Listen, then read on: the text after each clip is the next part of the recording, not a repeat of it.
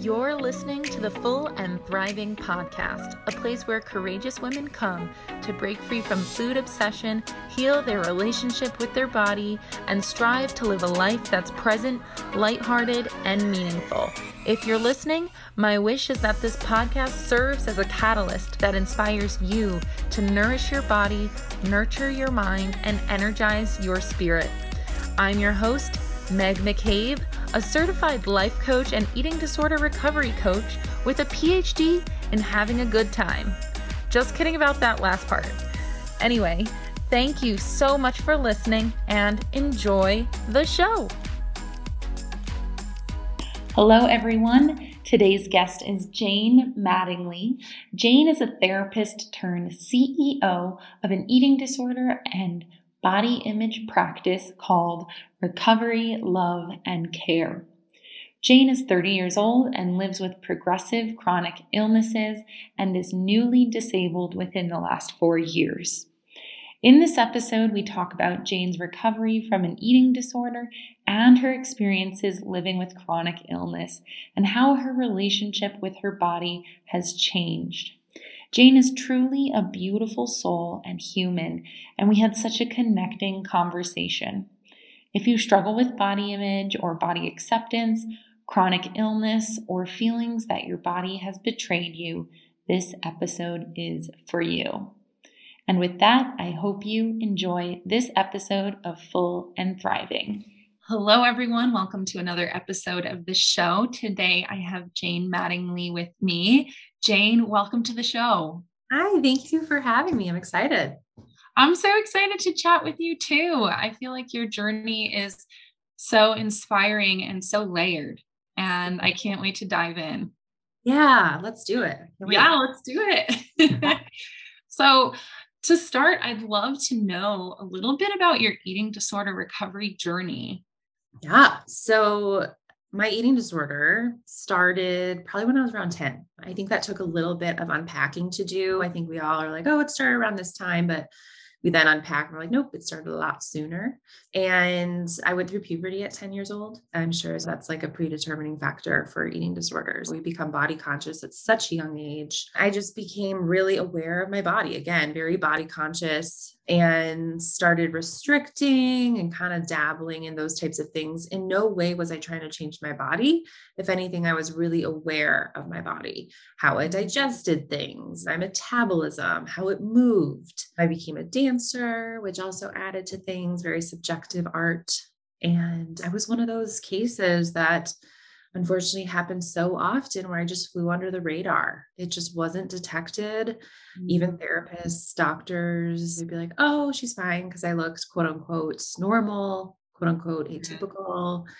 And it wasn't until I was 21, 22 that I realized I had an eating disorder. And I truly didn't know. Like I truly thought I was quote unquote normal. And it was my husband now, but boyfriend then, who helped me and pushed me into that recovery. And I'm so thankful he did. Wow. It's so helpful to hear that distinction that you weren't ever trying to change your body at a young age. You were just a sensitive soul who felt everything. And that could really make an eating disorder go under the radar because there's such a focus when people talk about eating disorders of this need for weight loss. But in reality, and I see this all the time in my practice, sometimes we're just very aware of what's going on in our bodies and we're trying to control that. 100%. Perfectly said. Well, eventually it did turn into trying to control my body and figure out how it looked. It did, but it didn't start that way. It just, again, I was so anxious. I definitely had some OCD that was went undetected. Again, my family was so supportive. They didn't have the resources to understand that this was a full-blown eating disorder, just presented differently than what they thought it might. I'm just so grateful for recovery. I do identify as fully recovered. I'm almost a decade in, and I'm proud of that. And I know it served a purpose for me at one point in my life, but my goodness, is it worth it? Yeah, so worth it. So when your boyfriend, who's now your husband, when he was telling you, hey, you might have an eating disorder, maybe you should get treatment, what was your reaction to that? Yeah. So he actually overheard me using behaviors. He kind of sat me down and I did not handle it well. I think I left his house and was like, no. And he handled it with such grace. He was like, we don't have to talk about this now, but we do have to talk about this. And he just kind of kept meeting me with compassion. And I eventually sought out a therapist. And then I created an outpatient team, which now is so synonymous with the work I do in that outpatient care and collaborative care. It's so funny though, because gosh, it was probably like 6 or 7 months into recovery that I finally admitted I had an eating disorder. We were on a trip in San Diego. We lived out in Jackson Hole, Wyoming at the time. And we were out in San Diego on a trip. And I remember sitting, like, we were by the water and I was like, Sean, I have something to tell you. And he was like, yeah. And I was like, I have an eating disorder. And he was like, yeah, like we've established this. But I do truly believe that, like, I didn't believe that it was that for so long until like I really started to take away behaviors and understand like how possessive it was over my life. But I always look back at that moment and I'm like, duh. Well, I think it's one thing to have everyone telling you that you have an issue. And then there's another piece of acceptance to that you have to take on. And so it just took you a few extra months of actual therapy and treatment to finally verbalize it and accept it. So that's really beautiful, even though kind of comical looking back. Yeah, absolutely. Again, I think the way in which I did recovery just really worked for me. I was super motivated in recovery, and I was lucky enough not to have like big T trauma, which really can be like a big roadblock for people in recovery and just lengthen their journey. And I went through that like intensive piece pretty quickly. And then just maintenance and time healed me. That's wonderful. I know that recovery journeys look so different from person to person. And so I'm also fully recovered, and I feel really grateful that my process was also one that I was able to get through successfully. Very good to hear all of this. And so you had your outpatient team, you were able to manage to get to a place of full recovery within a few years, it sounds like. And then I know that chronic illness comes into play at some point. I know you went through a diagnosis, it sounds like about 4 years ago. So at that time, was there anything creeping in related to that you were unaware of? Yes. Well, it's so interesting because I was in my 20s, and like anyone in their 20s and 30s, even like we think we're like indestructible. I was like a hustler still. I think I held on to those values in my eating disorder, but it would like, again, like I think it's a trait that I have. Can't change these traits, but I was using them as assets, and eventually they became liabilities. I went and got my master's in clinical mental health counseling. I was working 5 jobs. I was way overdoing it. And I was like, I'm in recovery, but I was still just way overdoing it. And I ended up actually, 4 years ago, I ended up in the ER multiple times, and I lost my sight. I started losing my sight. I was diagnosed with a really rare neurological disease called intracranial hypertension, and I got brain surgery for that. And it was interesting though, at that time, I was like, oh, it's just this one thing, and then I'm going to like be better. I'm going to be fine, because I was very able-bodied, very quote unquote healthy. And then things started to fall apart. Really, really scary symptoms. My body was not acting like it used to or it should. I ended up at the Mayo Clinic a couple times, and they ended up diagnosing me with a genetic disorder, Ehlers-Danlos syndrome, which is a really rare and complex chronic illness that affects your connective tissues. It presents different in every single person because your connective tissues literally hold your body together. It's like a whole body system thing. Some people that just means have hypermobile joints. And for some people, it means like me having 12 neuro procedures and being disabled, needing a mobility service dog and a rollator. And it's really drastically affected my life, flipped my life upside down completely. But it's interesting when you ask about how that affected my recovery. I look back and I mean, I always had this genetic disease. I mean, I was dislocating things left and right. I was in the hospital a lot, dislocating elbows, knees, was really, really sick a lot. My digestion was always messed up. And that's where I think like, oh my goodness, if I knew I had Ehlers-Danlos when I was younger, like I wonder if my eating disorder would have been as strong as it was, if I could have understood what my body was doing and how to move my body and what not to do with my body. So there's a lot there. And yeah, in the past 4 years have been a journey, but I would say when I was diagnosed with the intracranial hypertension, I was just like, oh, I can get over this and then I can go back to my life, which I think is an interesting thing because I can't do that anymore. Mm-hmm. Yeah. Yeah. That must have been terrifying to Yeah. see that loss of ability and a life you had, Yes. everything sounds like it totally Still is. changed.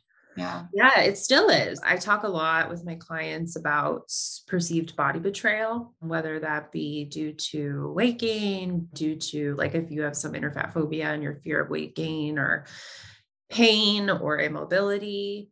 And I speak to that from a place of experience. When your body stops working and when your body starts hurting, and when you end up getting multiple brain surgeries and losing your sight and getting it back, and then needing to change everything in your life and everyone else having to change due to that is heartbreaking.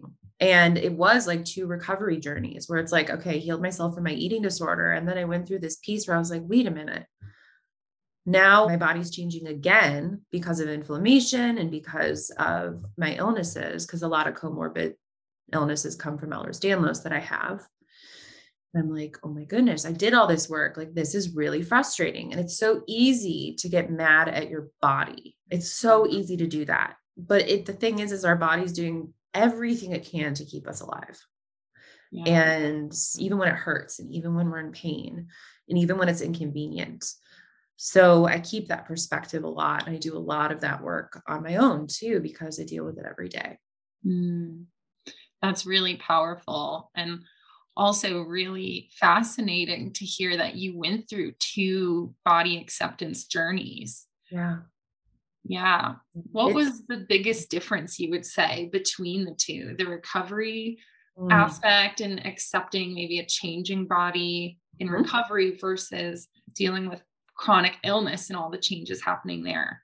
Yeah, there's so many things. One of the biggest things is I think there was a lot of hope. I know there was a lot of hope with eating disorder recovery because I had a wonderful team who told me and taught me that full recovery is possible. And I've always said that if someone told me your full recovery wasn't possible, I probably wouldn't have done it because recovery is hard. Like, it's icky and it's messy and it ruins it. Once you take away the ed, your life is just like blows up. And you have to figure out how to gain that emotional resilience. And so if someone was like, hey, full recovery is impossible, this is chronic, I would have been like, well, then what's the point? Because this part sucks, right? But then once you get to that other side, you're like, oh, that's the point. So I think chronic versus recovered is a big difference. My progressive illnesses are the Ehlers-Danlos syndrome, intracranial hypertension. I also have something called craniocervical instability and an immune disease that are all chronic. So those are 2 very different things, and that like I could find a life without my ed, but I can't find a life without my illnesses. And so there's a lot of grieving there. I always say this too, though, like I've been awake during brain surgeries as well as out, and recovery was so much harder because you have to do the work on your brain. And like when you're getting brain surgery, the surgeon's doing the work on your brain. And I'm like mind blown thinking about that. I wouldn't Sometimes when you're going through mental illness and recovery, you're like, I wish there was a brain surgeon who can just my eating disorder and I don't have to do this myself. And then you've actually experienced that in some degree. Absolutely. Literally. Yes. Going through recovery was so hard because it was all up to me in like making those changes. And I had the support, but in the end, it's up to you to make those choices and change and strengthen those neural pathways. You can't use surgery. And so that was a big difference for me too. Recovery is probably the hardest thing I ever did. And I've done some pretty hard things in the past 4 years, like some things that people wouldn't even be able to like fathom. So that's why it's like, wow, when people say they're ed warriors, it's like, you're really, truly a warrior because it is so hard. So hard. Yeah, it is so difficult. And it's really validating to hear that from someone who has gone through so much difficult other things in life, everything that you've gone through, to hear that recovery is still probably the hardest thing you've been through, probably helps a lot of listeners. I hope so.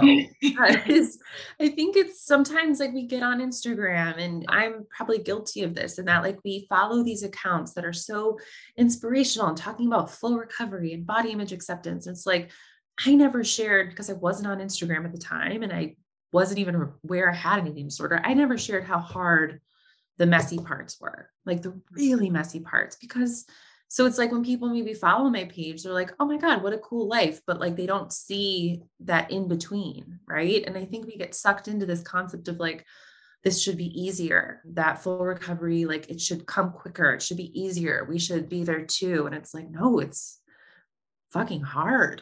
It's So hard. really, I hope it's okay to swear. It's really, really hard. And so I hope that people can hear that out there. It's like, because you have to make these choices, the choice to eat, even when you're not hungry and you feel uncomfortable. So yeah, I hope that that validates someone's experience. Because again, like I could go through 4 more brain surgeries and a bunch of spinal taps and all the things, and I still think eating disorder recovery is the hardest thing.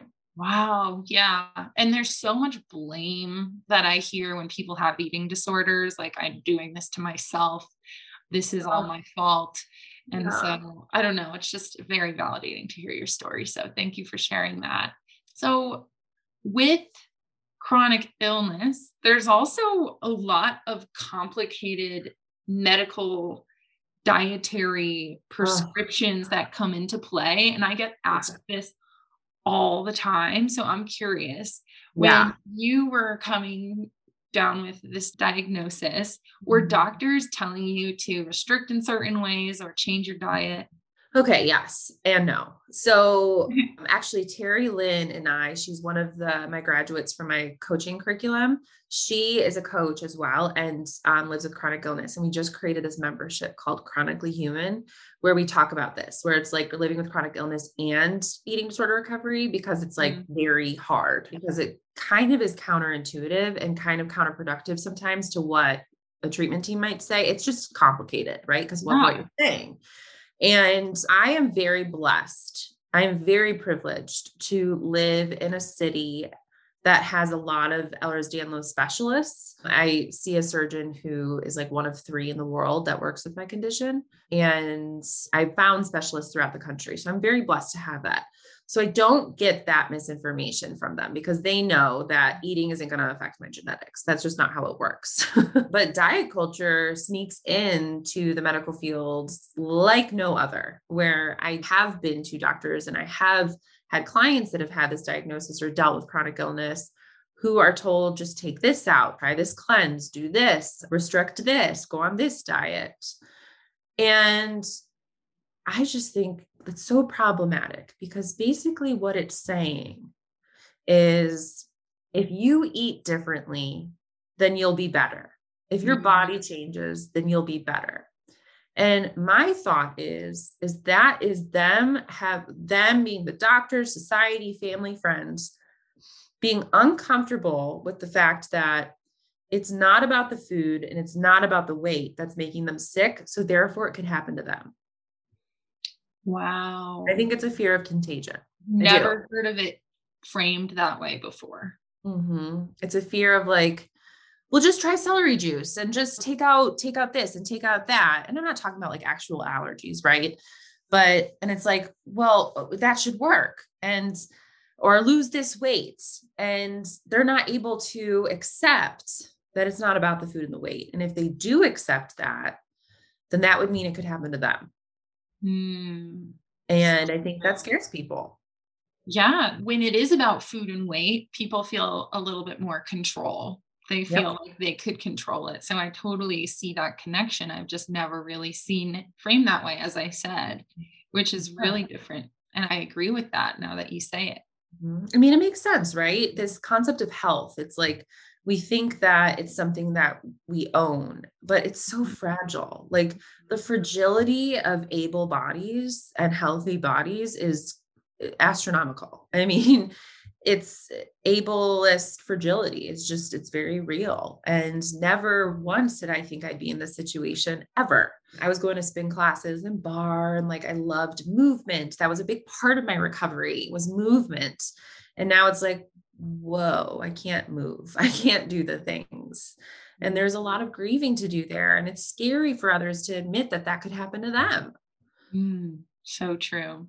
So can you tell me more about ableist fragility and what you mean by that? And also what ableism is, because this is a term that for someone like I'm in an able body more or less, and I would say I didn't hear this term for a few years ago.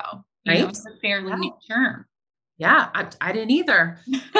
It's because of ableism that we didn't Yeah. hear about it. It's so pervasive, and I'm learning about it. I'm learning about it and from my disability. Like I'm learning about it through experiencing it, which again is ableism, right? That like we're not even really taught about it until we Yeah. experience it. And don't get me wrong, I hold so much privilege. I am aware of my privilege. I'm a white woman, I am straight, cisgendered, like I hold a lot of privilege there. But in the regards of my body and how it functions and what I need to do to stay alive and get around, there's not much privilege there.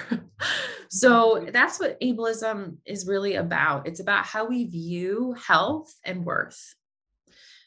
I think it's tied to diet culture and racism in every way.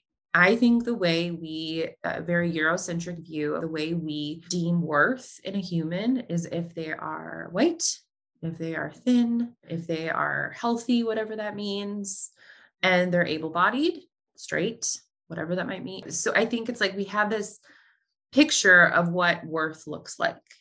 And if we deviate a little bit, we're like, okay, we can accept that. But then again, I think as it starts to deviate so much where we're like, oh my God, could that happen to me? It becomes this fear. And I think ableist views and ableism is driven by fear. And it's driven by maybe hate, but I think more by fear that that could happen to us. Annoyance. It's like looking at people with disabilities and thinking, is disability just someone in a wheelchair? That's what I was taught. That like disability was just someone in a wheelchair who literally couldn't walk. And that's not what disability is. That blew my mind when I was going through this process. It's like some days I can walk throughout the house and some days I can't.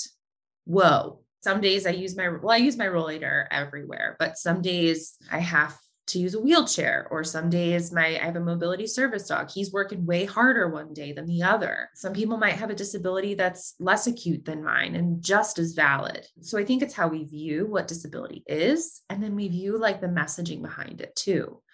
If someone's disabled, does that mean that they're less worthy? Does that mean that they're lazy? Like what preconceptions do we have about this? And so that's like I guess, somewhat simple way of, I think, describing ableist and ableism when it has to do with our bodies. Very well put. I think from my perspective, what I've seen also is this assumption of health. That seems to be linked to ableism too, is like looking at a person and assuming they're healthy and not knowing the real story. Yes. And that right there is so synonymous to at least my recovery journey. I quote unquote looked okay. And the sick enough complex, it's like, was I sick enough? That comes into play with chronic illness and ableism and my disability for sure, where it's like, well, am I disabled enough? Or people look at me and they're like, she looks healthy. Like she looks fine. Why does she have a dog? Why does she have a rollator? This assumption that my body is a billboard for my worth and health. Yes. Yeah. You're like blowing my mind today because I hadn't thought of that either. Like putting it in that way. You're like, people assume your body is a billboard for your worth and health. That's such a interesting way to think of it. People are going to look at you. It's like an advertisement. This is how valuable she is. This is how able she is. When in reality, that is not the case. It's really heartbreaking to think about, especially even invisible illness and how confusing of an experience that must be. And even with eating disorders, like when someone goes through weight loss, like there's a individual in my life who was recently diagnosed with Ehlers-Danlos and lost her ability to swallow food properly for a while. Yes. And it was really scary because the weight loss happened and people were praising the weight loss Oh, And in reality, it's a terrifying thing to lose your ability to swallow food. And this yeah. person's not going to be announcing from the mountaintops, oh, well, I can't swallow food right now. And they You don't know, owe anyone that explanation either, right? It's right. like other people's discomfort. Like I've noticed, and I'm so sorry to hear about your loved one. I mean, I know it's just, it's so complex. It's so complex. And like looking at someone, we just think like, oh, they're happy, they're healthy, they're worthy. It's like, no, that's just not it. Like that is so off base. I mean, we really just don't know people's story, and other people don't owe us an explanation. Yes. You know, the question, how are you? That question is so well intentioned and I love it and I use it. But my goodness, is it so much heavier than it used to be? Because now that I deal with progressive chronic stuff, the question, how are you, is so loaded. Because Yeah. it's like, I'm not that great. And I know, depending on who's asking the question, they want to know if I'm better. They want to know if I'm cured or fixed. Mm. And that's not always the intent. Sometimes just like, hey, how are you? But if it's coming from someone I know, like they're like, how are you? Like, is it better? And I'm like, no, I'm with this forever. And that makes them uncomfortable. The fact that I'm unwell. Right. And it's a really loaded question for you because now you are sort of burdened with their emotions. Like how you respond will probably impact them, which is Exactly. unfair. So if you're like, oh, I'm actually really still struggling, they're going to feel sad for you. Now you're like, now I just made them feel sad. And that's Yes. so to protect yourself, I assume, I think Fine. people who goes through eating disorders go have this too. You just say, I'm doing really well, I'm doing better, so that it doesn't have to turn Mm-hmm. the vibe down or make someone feel bad. And that creates a wedge between you and the person you're with and the relationship. And it's really, It's not authentic. You're right. I'm so lucky for my husband and my family to have be so supportive. One of the things that my husband and I agreed on years ago is we don't ask that question. Like if he comes home from work and he's like, hey, how are you feeling? We don't ask that. Cause I was like, I'll tell you if I really need you to know. But other than that, like this might be my baseline that I'm just like not well and I'm going to make the best of it. Like I'm a true believer that we have the choice to either lean into the doom and gloom or figure out how we can live for the now and live bigger. Hence my service dog, hence my mobility aid, hence being like moving to a one level home, things like that. It's like making adjustments so that I can be hopeful and joyful in the moment. But I think other people view it as like, oh, she's just like kind of leaning into this, accepting that she's forever going to be sick. And it's like, no, my life is so much bigger now that I've accepted that this is how my body is. Yes, yes. I think that acceptance must be so relieving to be able to have that.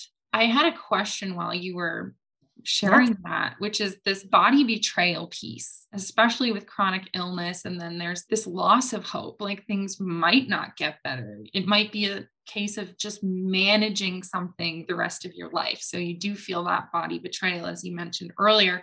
How do you start fostering a sense of hope Yeah. when something is so chronic? And how do you foster self-love in that case as well? Yeah. It is I'm going to be honest. I don't think you'll ever get anyone, or at least myself, ever gets to this place of hope and acceptance. I think it's a constant practice. I do. I Mhm. think that some days are really hard. And some days I'm like, I can't believe that this is my life. And then there's some days where I'm like, I got this. I'm proud of this. And so I think the expectation that it's not going to be a destination, that it will always be a journey is really important to lay that out there. That some days are hard when I just emotionally, and then some days are easier. But I think really looking at my body as a vessel. In recovery, a mantra that I used a lot was don't love your body for what it looks like, love your body for what it can do. And now I was like, well, what if your body stops doing? Because mine stopped doing. Yes. Oh my gosh. See, like through able-bodied lens, I Yes, might not have seen that as of course not. a problematic statement. Right. I didn't either. I was Mhm. saying it like shouting it from the rooftops because I was like, this makes so much sense. And then I went like started losing my sight. And I was like, wait a minute. Is my body not worthy now? Because that's what I was telling myself. And so it was reframing my relationship with my body and building that and saying my body's a vessel and it's not about what it can do. Instead, it's about what it can experience. And your life gets smaller when you have chronic illness. It just does, especially in a pandemic. Yeah. It gets smaller. I'm also immune compromised with my immune disease. So it gets small. And I think it's figuring out how to make life right now worth living and experiencing, creating your circle, creating your support system, and allowing yourself to live and if you can. I think it's like I picked up a lot of things that I dropped off. Like I changed my work around. I put so much of my passion into my work, but I also take a lot of time to rest and a lot of time to meditate and a lot of time to rest again and go to therapy and talk with my family and build a support system and find new things that have nothing to do with my ability. So, or mobility. So like reading, I picked that up again. Little tiny things like knitting, where I'm like, okay, I'm not going to get the same high from this maybe that I would from the endorphins released when you go for a run or you take a yoga class, but it's not about my mobility and ability to move and do. It's about experiencing. So I think that reframe has been really powerful for me. Yeah, I could definitely see that. Do you find that when you were going through recovery, you said movement always was part of your recovery. Was there ever a time you had to stop your movement so that Yes. you could heal? Yes, absolutely. When I was in like probably the first year of recovery, I really had to kind of take it out of my coping skills toolbox, right? Like it Mhm. was like the way in which I numbed.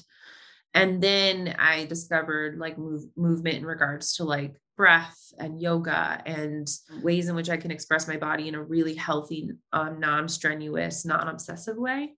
And it Mhm. just became a huge part of my life in regards to like, just like I loved getting outside. I loved moving my body and seeing how strong it could get and like what it could do. And the joy in moving it was just so wonderful. And so that was truly taken away from me. And Mm. I'm redefining what that looks like now, but it's heartbreaking at times. And the thing I have to remember is it's not, no matter how much my body hurts or what it's doing or how much it might be hurting my life, I can't be mean to it. I have to feed it. I have to love it, treat it well, treat it with kindness. And that can be really tough because Mm. it's like, again, that synonymous journey with recovery where it's like, it's not being very nice to me. It's being almost a little abusive to me, but I still have to feed it. I still have to be compassionate to it. And that can feel really counterintuitive.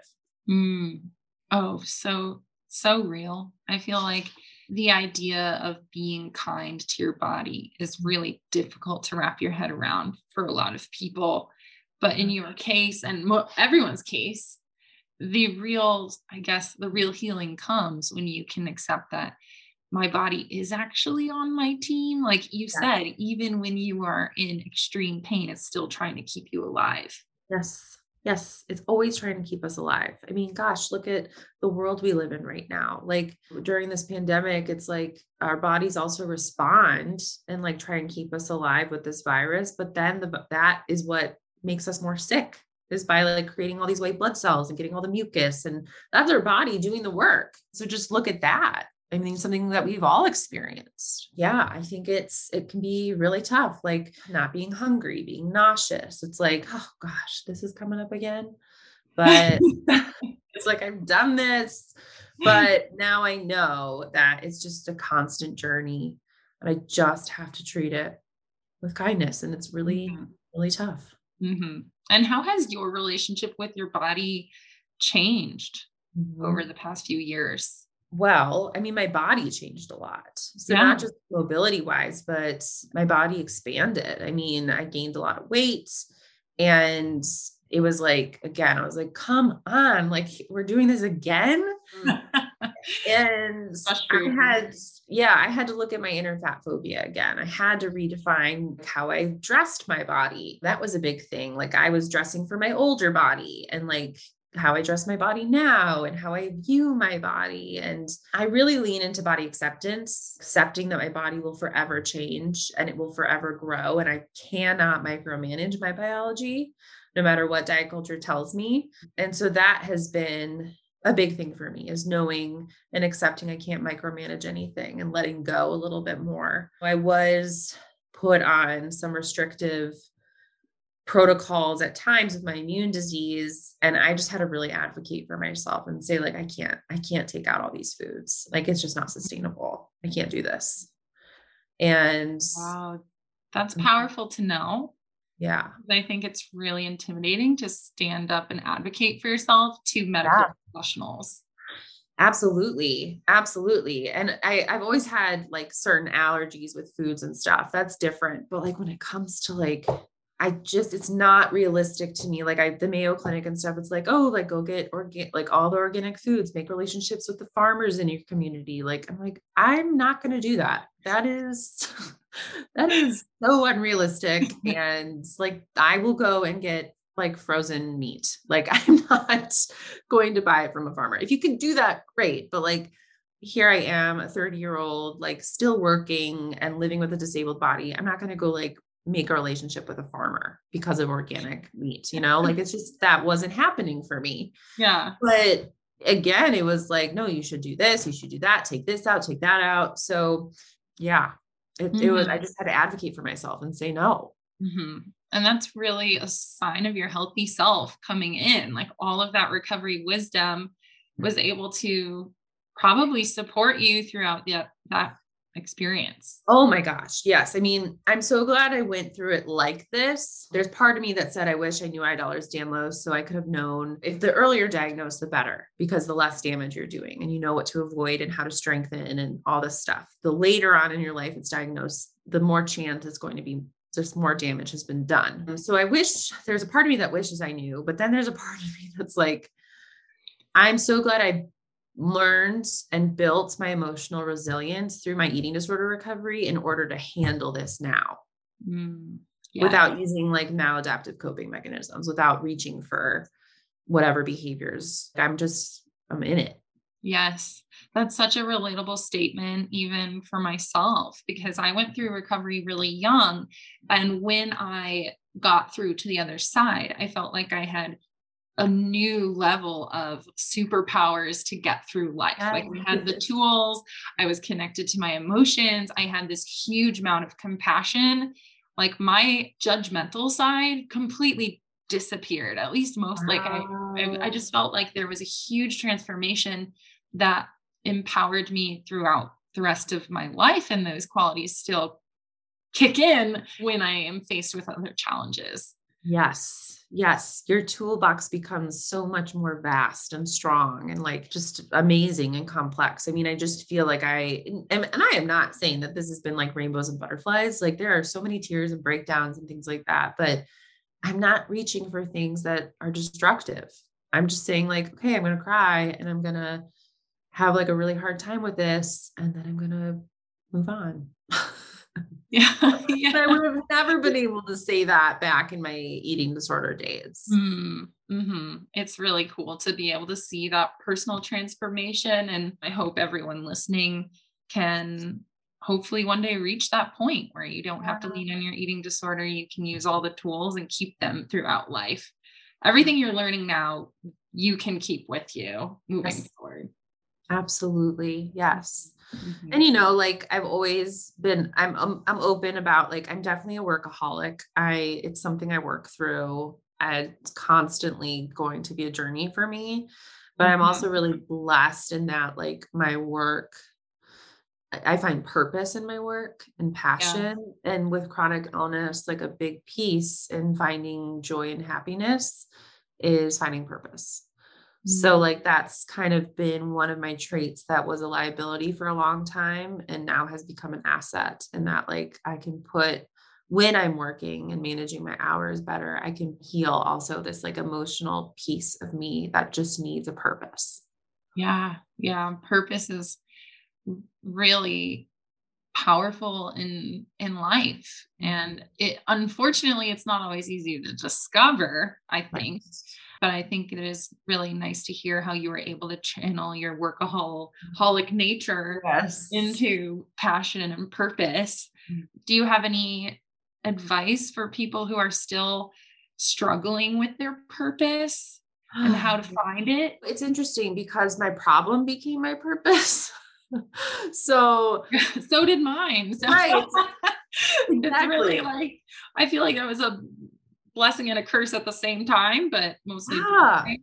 So that was it for me too. And that like there was just so much darkness and I finally found light and I wanted to spread that to others. And advocacy was something that just made sense to me. And then going and get my master's, it just all made sense. I truly don't think for everyone finding purpose is as like euphoric as it sounds. I think sometimes our purpose is like to love or to be there for someone, or our purpose in the moment is just to like cuddle up with a loved one and enjoy really good food.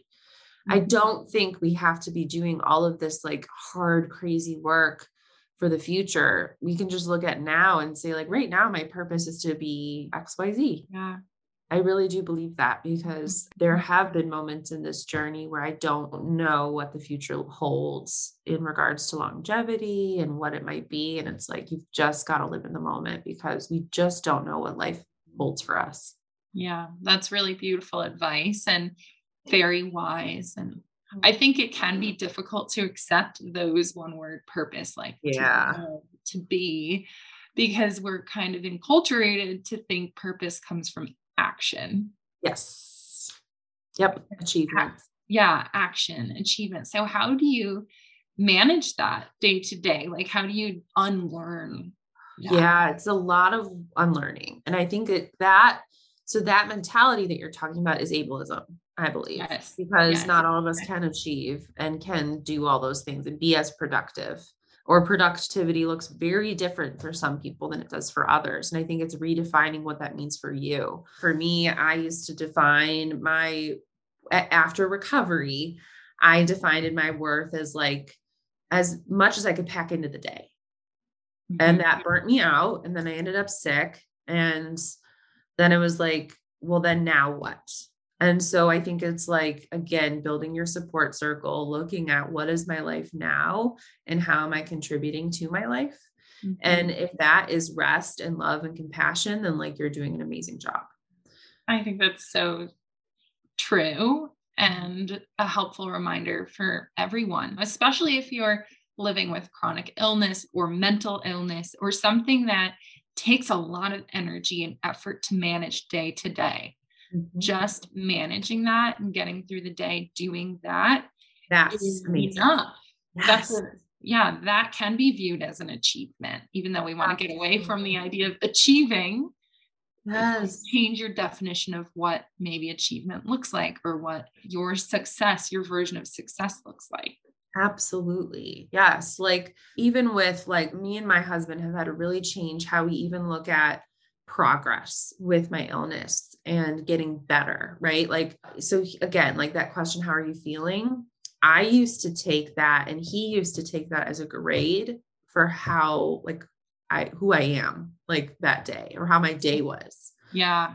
And it's like when it comes down to it, sometimes my physical feelings, like my pain and my immobility and symptoms do majorly affect my life. And then some days they just don't. I just have to live with them and alongside them. And I have to live with it and alongside it. And it's not necessarily this grade of how good or bad my life is. And so it's not like, oh, I didn't take any. I used to say things like, oh, I didn't take any meds today. And it's like, that's not an achievement. Like, let's not, I need to Mm, not measure my worth and achievement by like the fact that I didn't take meds, because that's then giving my pain days like a bad grade. And I'm yeah. just as worthy on my bad days. It just looks different. Yes. I love that perspective. And I think that's also very relatable. I've heard people say, "Oh, I didn't take my medicine today." And it's Uh-huh. like a weird glorified thing to live without it. But in reality, it's really unkind to deny Yes. yourself something that you need to function day to day. Absolutely. And that might be stigmatized by society and others, but if it helps you and it's truly helpful and healthy for you, then do it. The amount of times I'm so bitter about it, but the amount of times people will say things like, I would never take pain medication. I'm like, well, you obviously haven't been in that much pain because if you're blacking out and throwing up from pain, you got to take pain medication. Like you have a central nervous system. It's not like you're just like immune to pain. Mhm. So again, it's like there's this glorification of not needing external help. And it's like, no, we live in a day of modern medicine. Like, let's thrive with Yes. Yeah. medication. I heard someone say this once, and I know we're coming up to the end of time, but someone said there's a difference between pain and suffering. And I Mm, think when you think about that, it's like pain, you can feel the pain, process the pain, manage the pain and get yeah. through it, or you just suffer. And in this case, it might look like denying yourself the medicine, denying yourself the rest, the connection, all of those things that you need to thrive while you're in pain. If you deny yourself those things, it turns into suffering. And Wow. and Yes. like I was like, whoa, like so Wow. Yes. true. So true. Well, that's kind of like what I was trying to get at with the doom and gloom, right? It's like Mm, we all have it and it's normal to suffer, but it is a choice to move out of it. You've got yes. to move out of it. And like you have to figure out how. Mm. And that makes a lot of sense I love that and I'm going to steal it. I'm so glad I could give you something to offer to your work. Anyway, I Yeah. just wanted to say thank you so much for joining me on the show today. You are a true inspiration. You are a light in this field, and I am so grateful to have this chat with you today. Me too. Me too. Thank you so much. You're so welcome.